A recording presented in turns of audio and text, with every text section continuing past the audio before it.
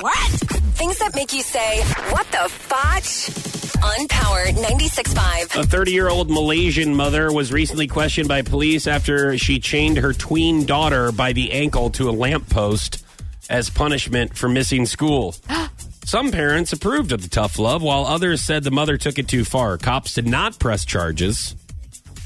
The girl was eventually freed from the lamppost. Listen, sometimes when they get bigger than you, which Tingy will be bigger than me when he's a tweenager. Mm-hmm. Tween, what, 21 years old? A tweenager. Yeah. So not quite a teenager? I understand what tween is, yes. Oh, okay. Thank you. So, but when he gets bigger than me, you're going to have to chain him to a post. I'm going to have to chain him up because I'm not going to be able to spank him anymore. Right, exactly. He's too big. Do you have the chains already? Have you prepared for this? Yeah, I have them in a little drawer. Are the handcuffs going to fit around his ankle?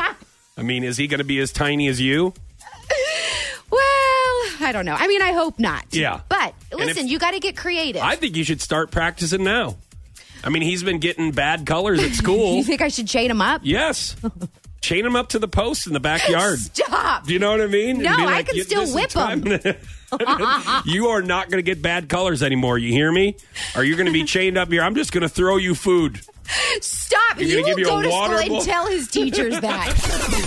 What the fudge? On Power 96.5.